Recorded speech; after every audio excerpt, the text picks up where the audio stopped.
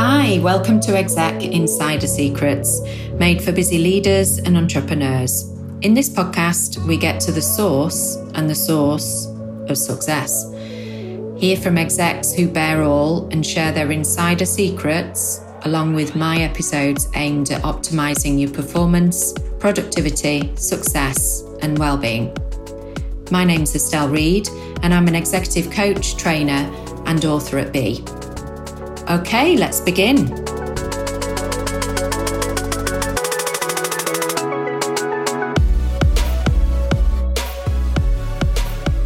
So, listeners, you are in for a real treat today because I've got here with me Sarah Walker-Smith, who is the CEO of Shakespeare Martineau. She is the only female non-lawyer CEO in the legal top 55 and was recently named as the UK's most influential legal CEO on social media. It's brilliant. Makes me laugh. I think it's amazing.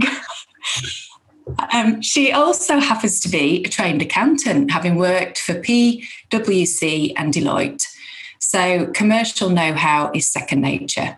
But Sarah firmly believes and puts people at the source of, and the core of everything she does, as well as marketing and branding experience she gained during her 8 years at Boots PLC. Sarah is a strategic leader, passionate about the potential of people, the possibilities of inclusive organisations, and the power of common purpose for the benefit of the business and society. Sarah looks to challenge the norm in the legal sector and wider business world. She's passionate about levelling the playing field, encouraging everyone to bring their authentic selves to work, and the power of unlocking potential in her colleagues and clients. And I know this firsthand, having experienced you. A self-professed geek, Sarah loves learning and is currently exploring the relationship between leadership, purpose, and trust. And I'm sure we'll dig into that as we get talking. I had to look up how long you and I have known each other. I had to get my spreadsheet out and everything. Not your spreadsheet. No, not your spreadsheet. But it was my accounting spreadsheet, funnily enough. But we've worked, or I've worked for you for over 5 years. I can't believe where that time has gone. Obviously, that was when you were leading a previous organisation. But you are one of the most inspirational leaders I've had the pleasure of knowing. You're definitely a thought leader, and I can't wait to begin with you and start this interview. So let's begin. I've just realised I'm looking all kind of shiny. I don't know why I'm looking shiny. I've got a sad lamp, I must admit, because it's really dark in here at the moment. So if I look like an alien, it's because I've got a sad lamp, which is helping me at the moment, but it's making me look a bit weird and shiny. But at least you can see me, which is the main thing. I think you look lovely. Oh, you look all glowing. Glowy, actually. So at this point in the interview, I normally say to the leaders or entrepreneurs, tell me about your average day. And you have not been having the average day, have you? Since this pandemic. So come on, tell us about you, your role. Yeah, you're absolutely right. There is no such thing as an average day. Apart from, I guess, since the pandemic started, the main piece of consistency is me in the shed. So this is the shed that you can see me in at the moment. And it's caused a lot of hilarity inside the business because essentially I've been working from the shed since lockdown happened. And it was a complete coincidence that I managed to buy, I say a shed, it's a nice little summer house, really. We'd bought this. It was sitting here doing nothing. I had visions of turning it into a recording studio because I sing as well. And then just about a month 2 months maybe before the pandemic, I got some electricity installed and we cladded it so that it got a bit of insulation. And it must have been some freaky premonition because the shed has now become my home and I've hardly left the shed literally since March. And so here I am kind of broadcasting from the shed, but also talking to all my guys, my people, and just running a large business from a shed. Who'd have thought it, really? So the only average thing about my day is I spend probably 12 hours a day in this shed. But other than that, that. There is no average day. I could be spending my time on lots of one-to-ones. I could be spending my time on lots of external webinars, talking to people outside the business, running workshops, or getting involved in doing stuff inside the business, board meetings. I mean, there's no such thing. That the days are very long at the moment. They're eating into the weekends, but that's because we've got so much going on with our strategic review. So it kind of just feels to me like we're ploughing ahead. And I think that's probably the other thing I would say is we've made a very conscious decision that we want to push ahead and run into the storm, not sit down and batten down the hatches. So that's making it a lot of variety, and it's hard work, but it's positive hard work. And I think myself and my main board members were reflecting on this morning. It feels like we're into positive craziness as opposed to the really difficult stuff that was going on at the beginning, I think. What a brilliant reframe. And I think that's why you are as successful as you are, because you come up with these amazing phrases, and I must admit, I spoke about battening down the hatches, I'm just getting my head down and I'm ploughing on. But in my mind, that was, just moving on, progressing. But I couldn't agree more. Yeah. We're so wired. I mean, I work with some amazing like-minded people, and we're all of us wired to find opportunities. So we coined a phrase about a year ago, positive, passionate people in the business. And it just feel like that. So we are wired to find the positivity in things that are difficult. And let's face it, pretty much 2020 has been amazingly difficult, but we genuinely see it as an opportunity. And we're not trying to take away from anybody how difficult the year has been. I mean, it's horribly difficult. And we've still got to be very mindful that some people are having really, really quite shocking personal experiences going on. But we're just determined to make something positive come out of something so negative. So I think that's a really strong underpinning theme. Certainly it's my philosophy, but thank goodness I work around lots of people who share that philosophy as well. That is fabulous. You're making my hair stand on end. So, as you think about your career, what for you has been something that you feel really proud of, an achievement, a career result? What springs to mind? So you're about to get another insight about me now. I struggle with that question because I keep thinking I haven't finished yet. So for me, I will never get complacent, and I'll never sit here and go, oh yeah, I've nailed it. Because the minute I feel like at the moment in particular, it's like walking a tightrope because we're trying to push on with so much. The problem with me is I'll probably never get to the other side of the tightrope because I will find another tightrope, or I'll just extend the goal. So I really struggle to talk about achievements because I haven't finished yet. And I feel that there's so much more to do. However, trying to push myself. Let's talk about some milestones. So I feel immensely proud of the business that I used to work with and what we were able to do there, taking that from being about 18 to about 80 million in the time I was there. And I know it continues to grow and prosper. So I feel really proud of that. I feel really proud of the business I'm in at the moment and how we've responded to what's going on. I guess on a personal level, I feel I hesitate before I say this, but I feel it was an achievement getting the job in the first place. But of course, for me, the minute I get the job, my brain goes to, no, I've now got to make a success of it. So I would never sit here and go, look at me, I'm great, I got a job. But actually getting the job, my current job, was a bit of a watershed, really, because as we've said, I'm the first woman non-lawyer doing this. And I think I'm virtually the only non-lawyer in the top 50 or so running a law firm. There'll probably be a couple of others out there, and it does change from time to time, but I'm in a tiny handful of people doing this. So I guess getting it was an achievement, but I don't see it like that. For me, I've got to succeed and deliver before I'll see that as an achievement. So there's those things. And on a personal level, I wrote and directed and produced a musical. It's about 4 years ago now. And I struggled at the time to see that as an achievement. I really struggled with it. But now that I've put a bit of a space, I can look back on that and think, yeah, okay, we achieved something there. That was quite special as well.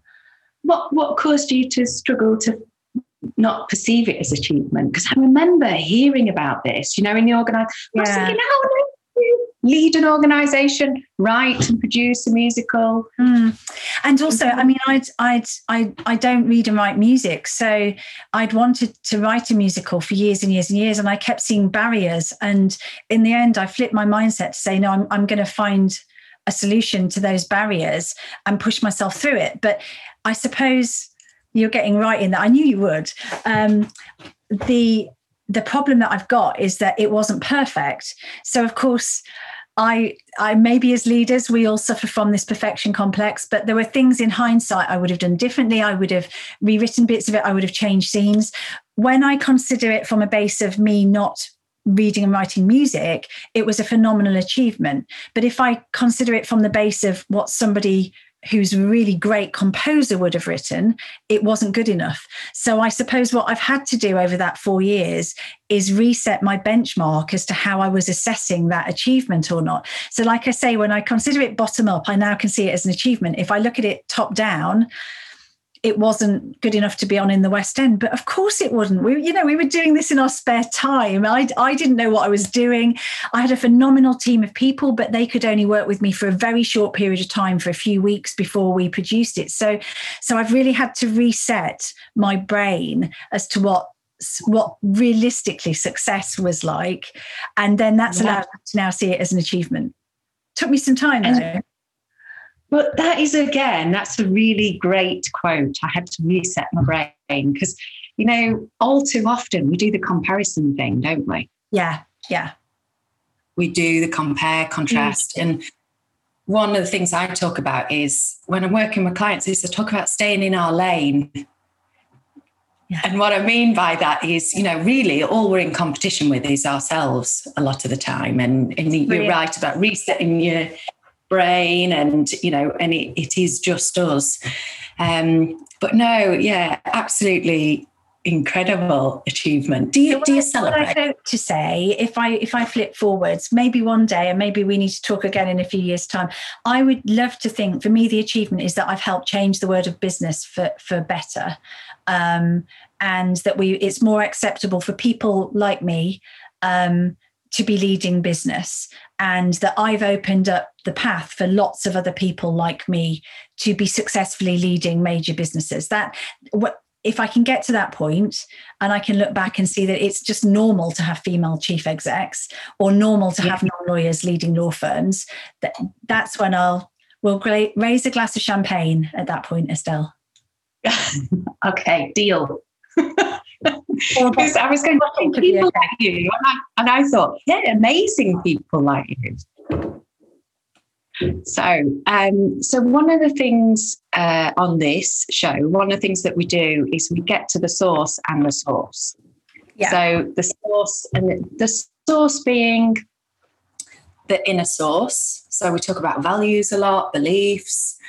One of the reasons I set up this podcast is that I am privileged to hear so many stories from my execs. I get to hear their inner workings. And this morning, I was running a manager leader as coach program, and one of the delegates said, because we were talking about what's your biggest takeaway this morning, one of them said, "Oh my goodness me, I'm like everyone else." And that was and what they meant by that is what's going on inside is pretty much a lot like everybody else.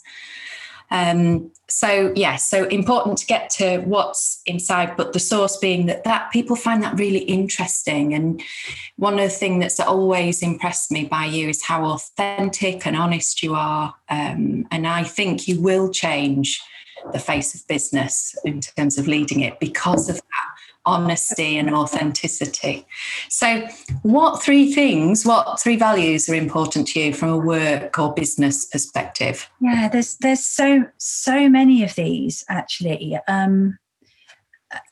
Whether these are values or not is a different point, but I would say inclusion, level playing field, number one.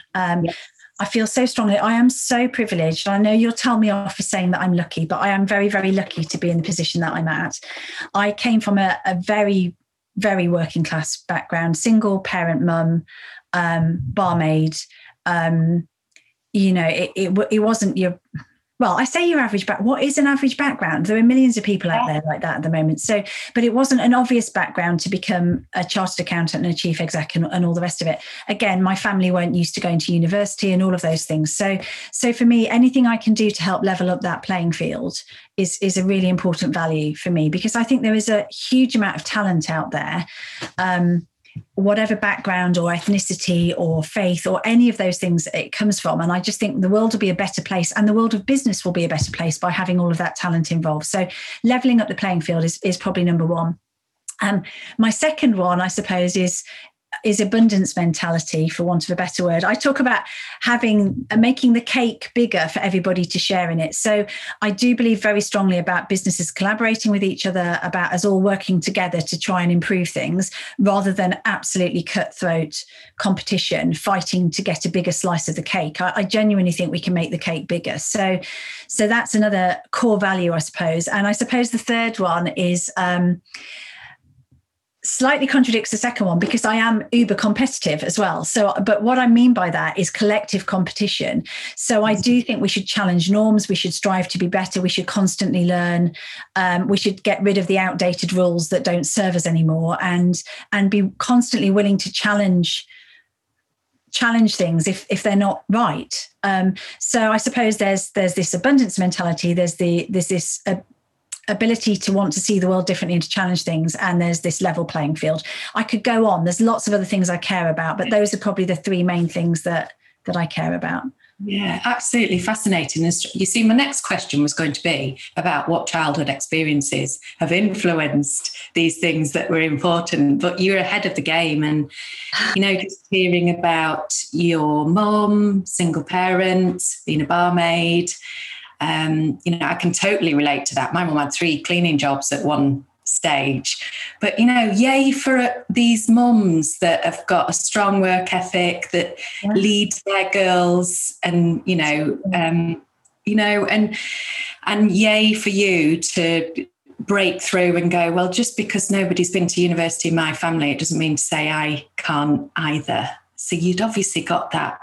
Yeah, but I never saw it like that. So so for example, I never had this master plan. If you'd have asked my teenage self what I was going to do, it's quite clear I was going to be an actress, and I was going to end up writing and directing musical theatre as well. So I cared passionately about theatre, less so about TV, film, and that kind of stuff. So there was never a master plan to end up doing what I'm doing. And I'd say that's probably the other thing. If I'd have thought too much about that at the word go at that point, I might have had some of those self-limiting beliefs that said, who are you to think you can do that? You don't come from a background like that. But you see, it didn't happen like that. It's just been one happy accident at a time. And I suppose I've had an open enough mind to go, yeah, I can have a go at that. I'll try that. Why not? So I've kind of had the why not mentality. But if I'd have sat there 30 years ago mapping this out, I would have probably freaked myself out completely and panicked. So I think that's probably been the other thing, is I've not mapped that out too far ahead. I've just gone with the next opportunity and pushed myself actually, and say, well, why not try it? And I think that would be my advice to anybody, is to don't scare yourself by mapping it out too far. Just take one step at a time and see where it goes. Yeah, absolutely. And again, like when I work with businesses and we look at vision and all that sort of thing, and often it can seem so scary, can't it, when we're traveling to a faraway destination? But I say what matters is the first step, and then the next step, and then the next step after that. And long term is made up of lots of little steps. But where did your why not mentality come from? When did that start? I don't know, but I've mentioned this to you previously. I remember writing a poem when I was very young, less than 10, and the poem was called Don't. And essentially it was, don't do this, don't do that, don't do the other. And I knew from a very early age that with my stepdad at the time, who was in my life for a few years, was constantly telling me what I couldn't do. And I don't know where it was wired into me, but I thought back about, no, I can. So every time somebody told me I couldn't, my brain said, no, but I can. So don't tell me don't, because I'll fight it. So I have no idea where that came from. Genuinely, I can't pinpoint it. But all I know is that from quite a young age, I I would fight back if somebody told me I couldn't do something. Probably looking back now as a parent, the utter child from hell. Because I wouldn't be told what to do. I wanted to be in control of my own destiny. But actually, the more somebody tried to tell me I couldn't do something or restrict me, I remember GCSE French, the teacher, very traditional, very old-fashioned chap, basically told me a few months before the exam, you're never going to pass. So I went and got an A because he told me that I wasn't going to pass. So there's obviously been something wired in me that the minute somebody tells me I can't do something, I will just go into the can-do mentality. I don't know where it came from, Estelle. I've no idea, if I'm honest with you. Again, one of my phrases is that positivity or good things can actually come from adversity. Yeah, and, definitely. You know, I call him Mr. Biology teacher, but he said a similar thing to me. He said, well, I won't tell you actually what he said. It is really impolite. It was something that you could get away with in the 80s, but it had to do with the way I looked. And he said, and you'll never amount to anything in this world. And that was my first silent, well, I won't say it anyway, I'll be polite, but you can imagine. This point about adversity, I feel so blessed with my adversity, so to speak. Now, goodness, I haven't had horrendous adversity. I won't bore you with all the detail, but I did have an unusual childhood. But and there were definitely some obstacles and things that made my childhood quite tricky. But I see that as a blessing, because actually when I look at the crisis we're in now, it's people like you or I or other people that have had difficult things happen in our past. We are so well equipped to deal with this. I watch some of the politicians, without casting too many aspersions here, who've probably had much more sheltered lives, had a very straightforward, come from very affluent families, running around like headless chickens, because quite frankly, and they look like they're about to fall over, some of them, because they've not had to deal with adversity. And I think the adversity that I see but much more, when you look at people who had real adversity, some of the stories you hear from immigrants coming into the country and various other things, proper persecution, proper being afraid for their lives.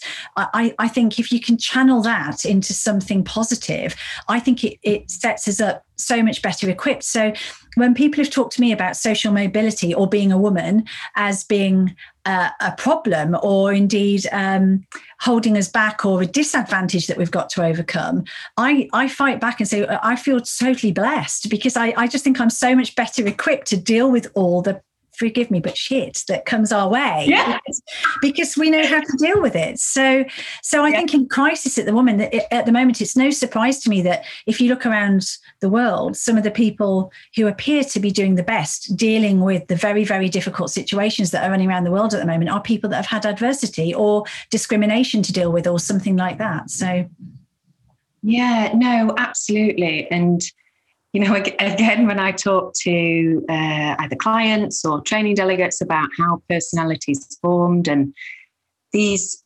sometimes which can be perceived as minor to the adult, but in the child in that moment was a significant moment, and it can make parents almost paranoid about, oh my goodness, we can really affect our children just by some of these events. And then I'm like, yeah, and I said, but on the flip side, one of the challenges we've got with the generation, with my child, so my child, is that we can be accused of being helicopter parents and smoothing the way for them so that they don't experience that adversity. So it's a tricky one, isn't it? It is. I do worry about that. I look at my children now; they are so privileged in the traditional sense of the word. I do worry they're not getting the same benefits that I got out of the difficulties I had. Silly things like I didn't go abroad until I was in my 20s on holiday. My children have been all over the world. We didn't have a car, so I was used to walking everywhere. My children, we drive them around like taxi service. And, from a very young age, I was cooking food and looking after my little sister, whereas my children haven't had to do any of that. So I'm not saying that I want to deliberately make their lives harder. Obviously, you wouldn't do that. But I do worry sometimes about how to help them in the future by perhaps not making things quite so straightforward for them. But what are we to do? We're not going to make life difficult for our own children, but we do need to find different ways of helping expose them to the full range of what's going on in the world, I think. And then the help, you and I have spoken about resilience before, haven't we? But it builds that resilience, doesn't it? Yeah. So one of the things I talk about is that values and beliefs are inextricably linked. So as to what comes first, that's a bit of a debate. Yeah. But, for example, so I've spoken before about, and you were very kind and have endorsed my book, and will have read in there that I spoke about being on thick table, and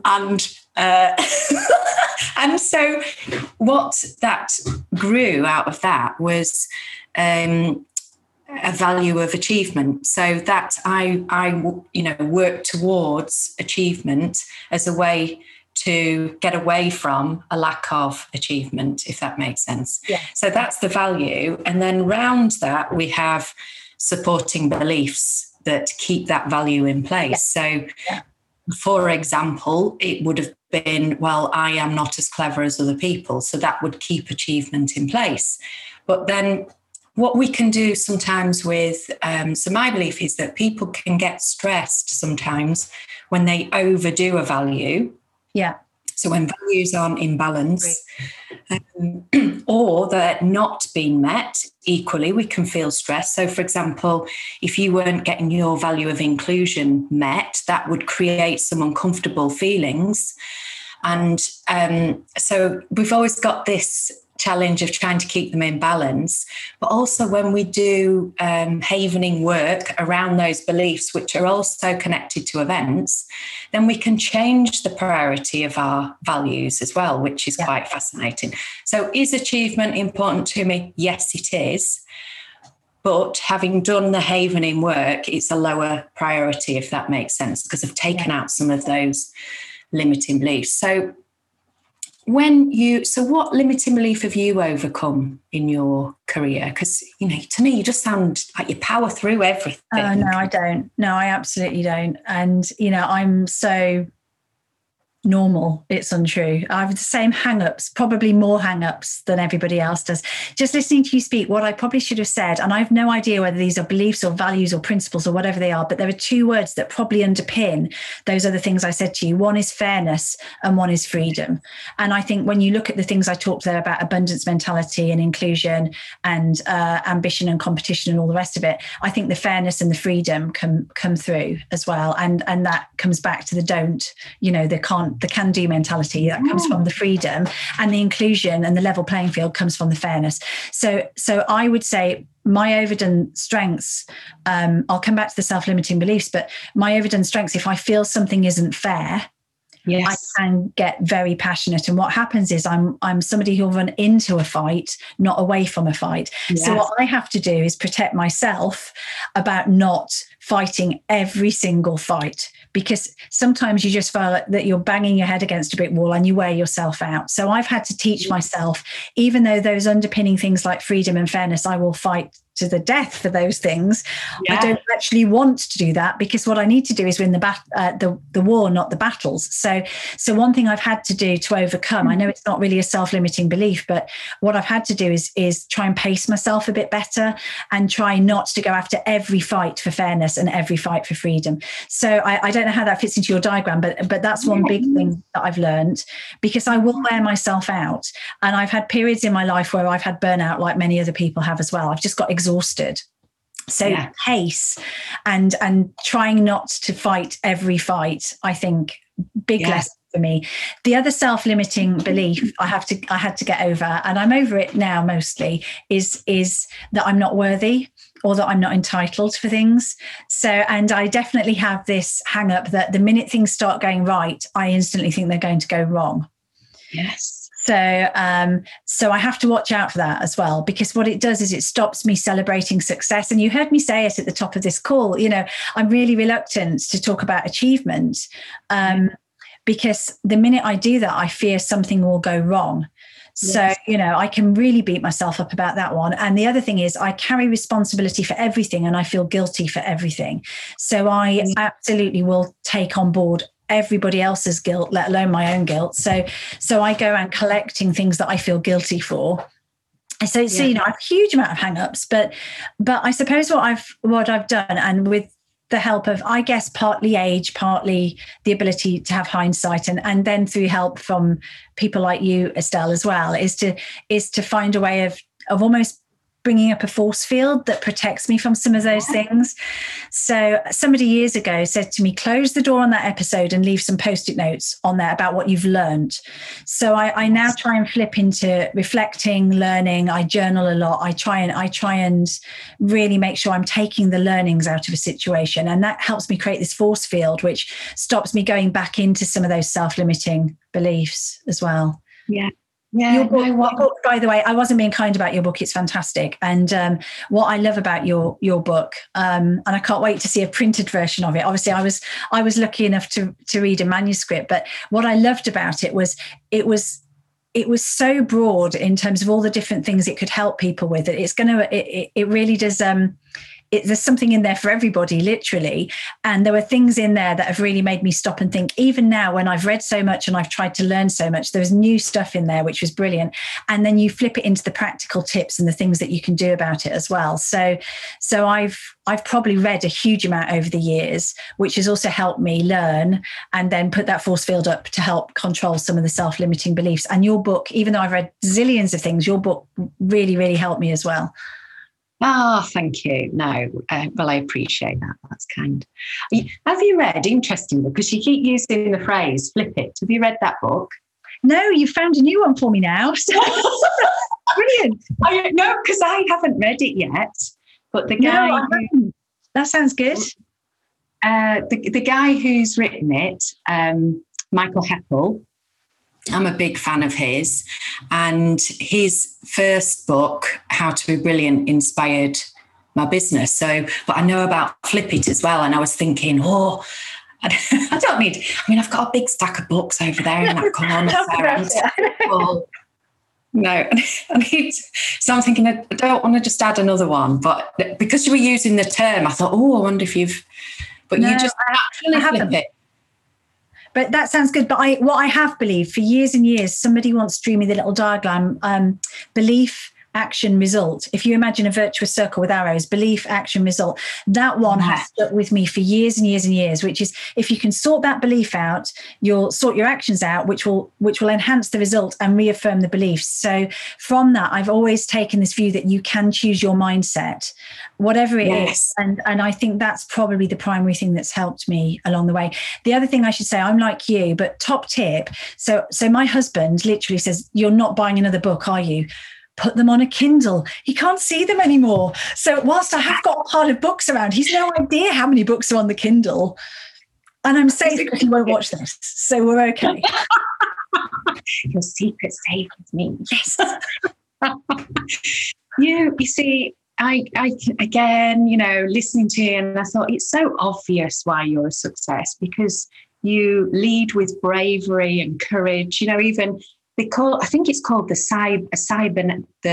cybernetic cycle or something like that, because I know what you're referring to. Right. And you can interrupt it at any stage. So you can, force change and go out and change and do something differently, which is the behaviour piece, which then can reinforce your belief about yourself as well. But the point is, you're brave and you keep powering on through, don't you? It's funny. I was on a group. I belong a couple of different groups where I network with other chief execs, and we were on a conversation 2 or 3 weeks ago talking about courage. And a lot of the other chief execs on the call was saying to me, "You're obviously really brave. You're a pioneer in your sector. You're doing all of this stuff." We decided I was a pirate in the end, which I felt quite happy about being a pirate, or a buccaneer, I think was. But I just sat there with this kind of quizzical look on my face thinking, I don't feel remotely brave. And I really had to go away and think about this, because I don't really think I am brave at all. But the reason that I kind of made sense of this was it's actually to do with doing the right thing and knowing who you are and what your purpose is. And if you know what all of those things are, doing the right thing doesn't feel at all brave.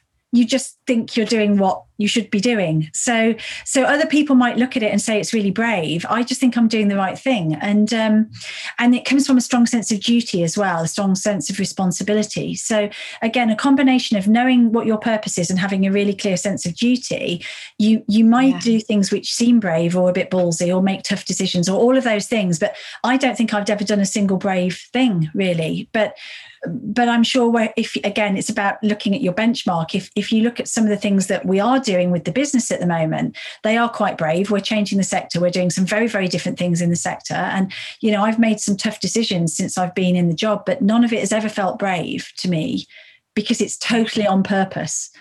And that was how I was able to make sense of that, because I recognized that people were giving me examples and saying, but this is really brave and that's really brave.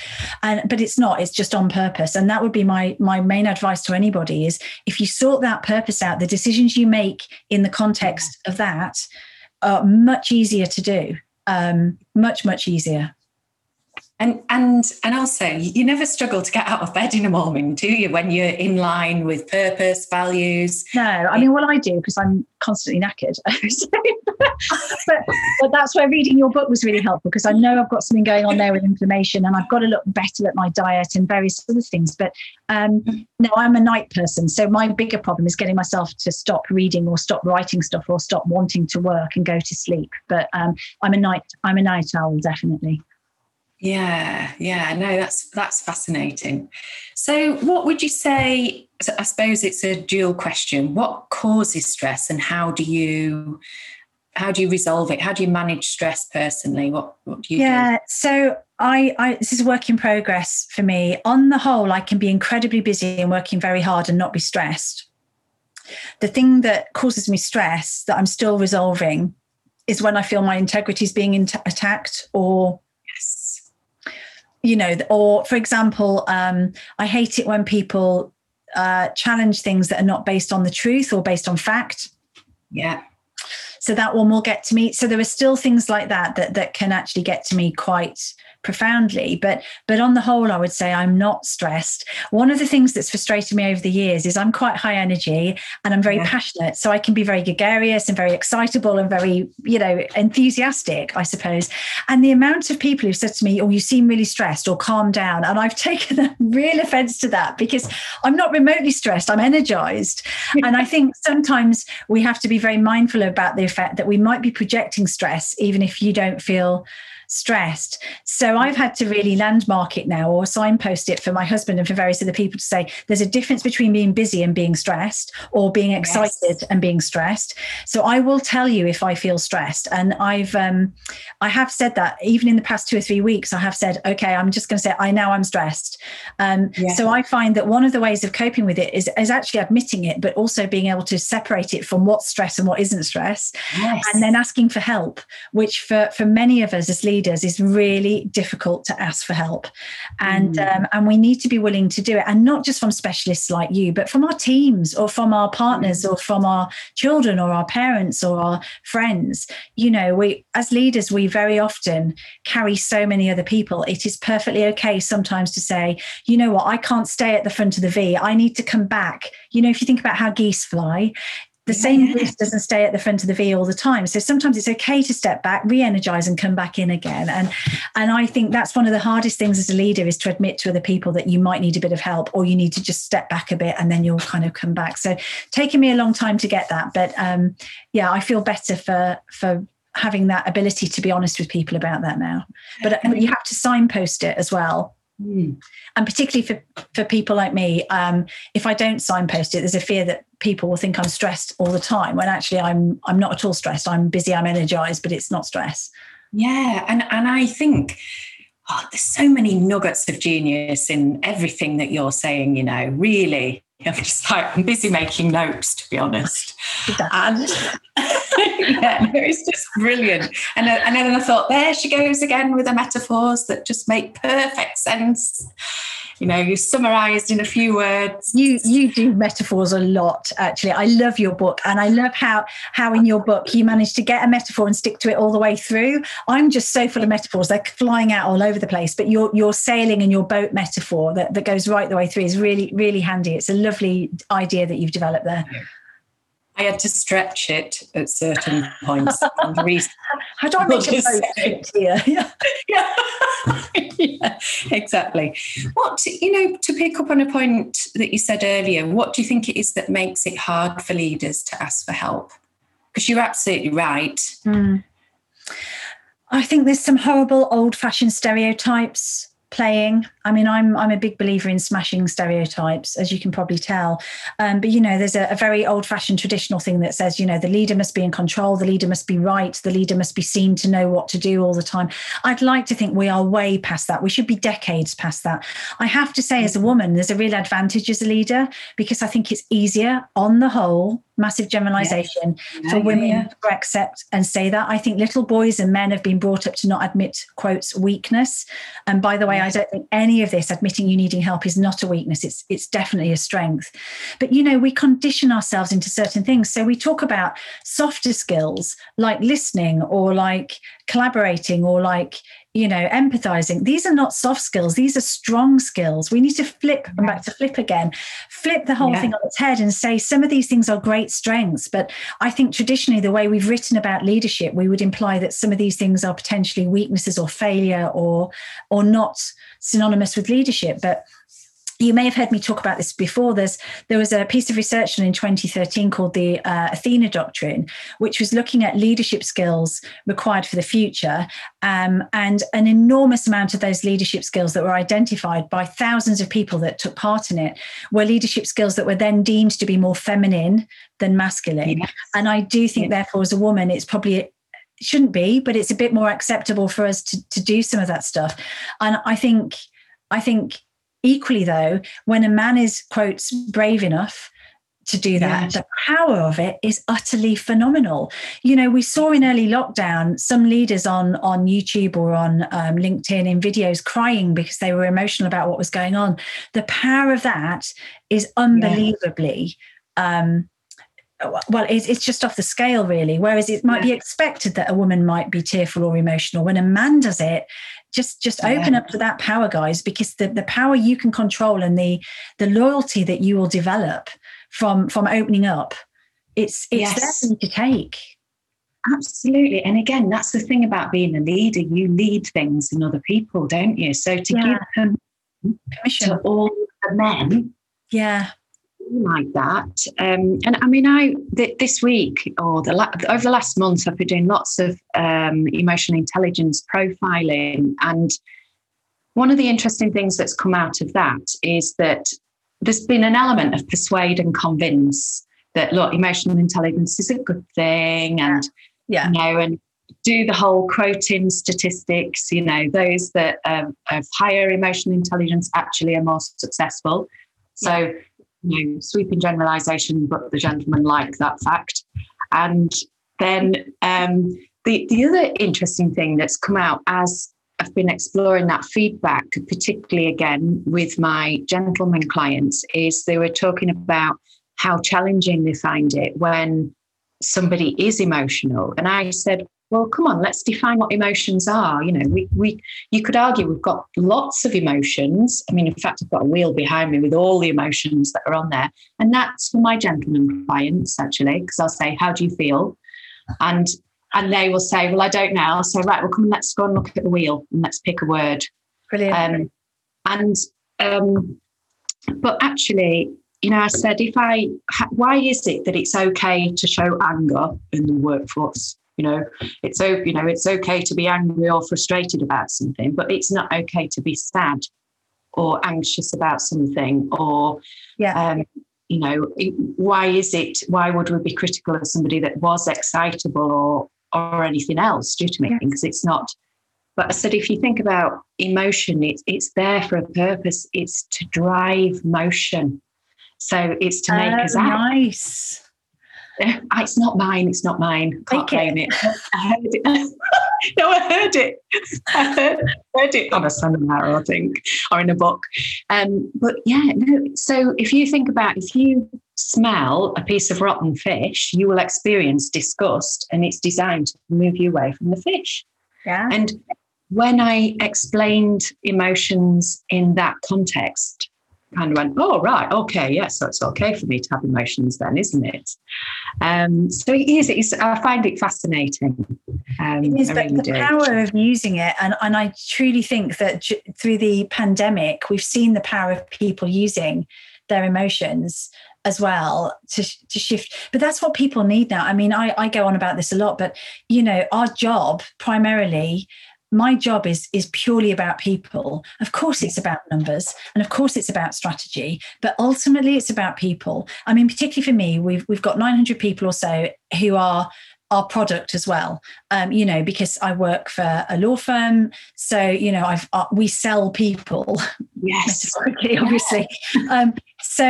So I have to connect with all of those people, and I need to meet them where they're at, which is massively important. So emotional intelligence, you can't do it if you can't empathize and if you can't understand people. We also now as leaders need to be relevant for nearly 5 working generations with very different mindsets, very different needs.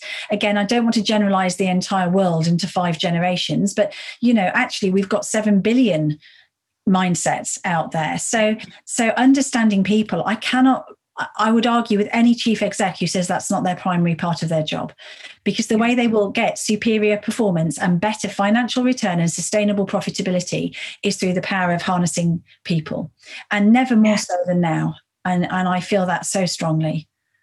Yeah, absolutely. I couldn't agree more. And interestingly, there's another female leader I work with, and she says a similar thing. She talks to a team about results through people. So in other words, focus on your people and then the results will come. Yeah. We've inbuilt that into our strategy. Basically, we've recognized that unlocking the potential of our people unlocks another virtuous cycle here, unlocks the potential of the clients, which unlocks the potential of the numbers, which you reinvest back into the people, and you're just back into that. Again, I stole that years ago when I was a trainee chartered accountant. I think they told me that day one on a training course, stuck with me forever, which is you've got to get that virtuous cycle going. And I just think, given where the world's at and society's at and everything else at the moment, and the needs, particularly of the upcoming generations, if you think about everything you read about the research about Gen Z and Gen Alpha, purpose, mastery, all of those things, being part of something they can believe in, being with a team, all of these things have come right up the agenda now. So it's even more important. It has been absolutely fascinating listening to you. And to be honest, I've skipped quite a few questions because I've been so enthralled with you and just wanted to ask more and more. I'm going to close with one question, and that is, what would you say is your biggest insider secret that you'd like to share? Just be yourself. I mean, honestly, it takes so much time and energy to try and be somebody else. Put all of that positive energy into just being who you are and stop worrying about what everybody else thinks about you. So just be yourself. That's the main thing. And you know, we're here to enjoy the journey as well as the destination. And if you are able to be yourself through that journey, it's going to be much more enjoyable. Absolutely. And, you know, it takes so much more bandwidth, doesn't it, to unmask and not be yourself. Yes. Not as effective. Well, I mean, I called my business Be, because it's about being yourself. Yes.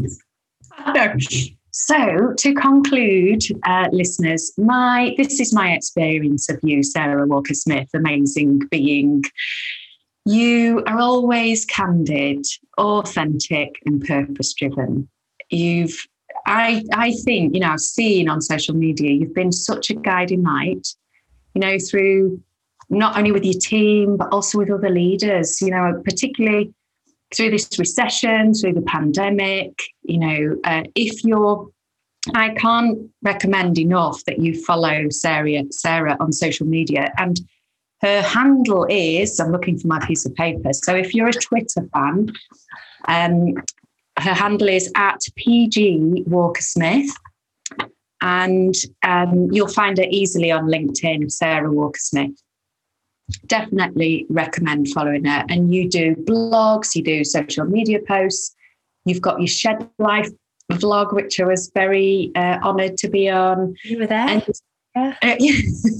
And you, I think you have this rare dual gift, because you have all the commercial acumen, but combined with creativity, you know, and I think it enables you to express unique ideas. And we've heard so many metaphors which make it easy to understand. And I can only say this, ladies and gentlemen, because I used to work in the legal industry myself. I think making things easy to understand is a really uncommon strength. And again, I think that's why your organisations are a success. And, you know, I'm going to leave you with two of Sarah's quotes, which again are just genius. So, let's not make a deeper recession a self-fulfilling prophecy. Couldn't agree more. And think of this as piloting a glider rather than riding a roller coaster, or worse still, driving a steamroller. Beautiful. Thank you so much for being on. I really appreciate it. It's been like having podcasting royalty on today. You are funny. No, honestly, that's how it feels. Estelle, come on. Yeah, you make such a difference to so many of us. So, thank you for everything you do as well. No, it's been a pleasure.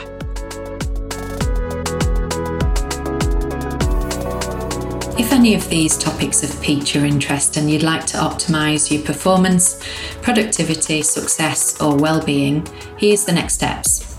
You could book a free coaching discovery meeting with me, but please bear in mind I have a limited number of sessions available each month. Perhaps you want to get to know me a bit more. See the link below to book and/or connect with me on social media. I am Estelle Reid, executive coach, trainer and author at Be, and this has been Exec Insider Secrets. Thanks for listening.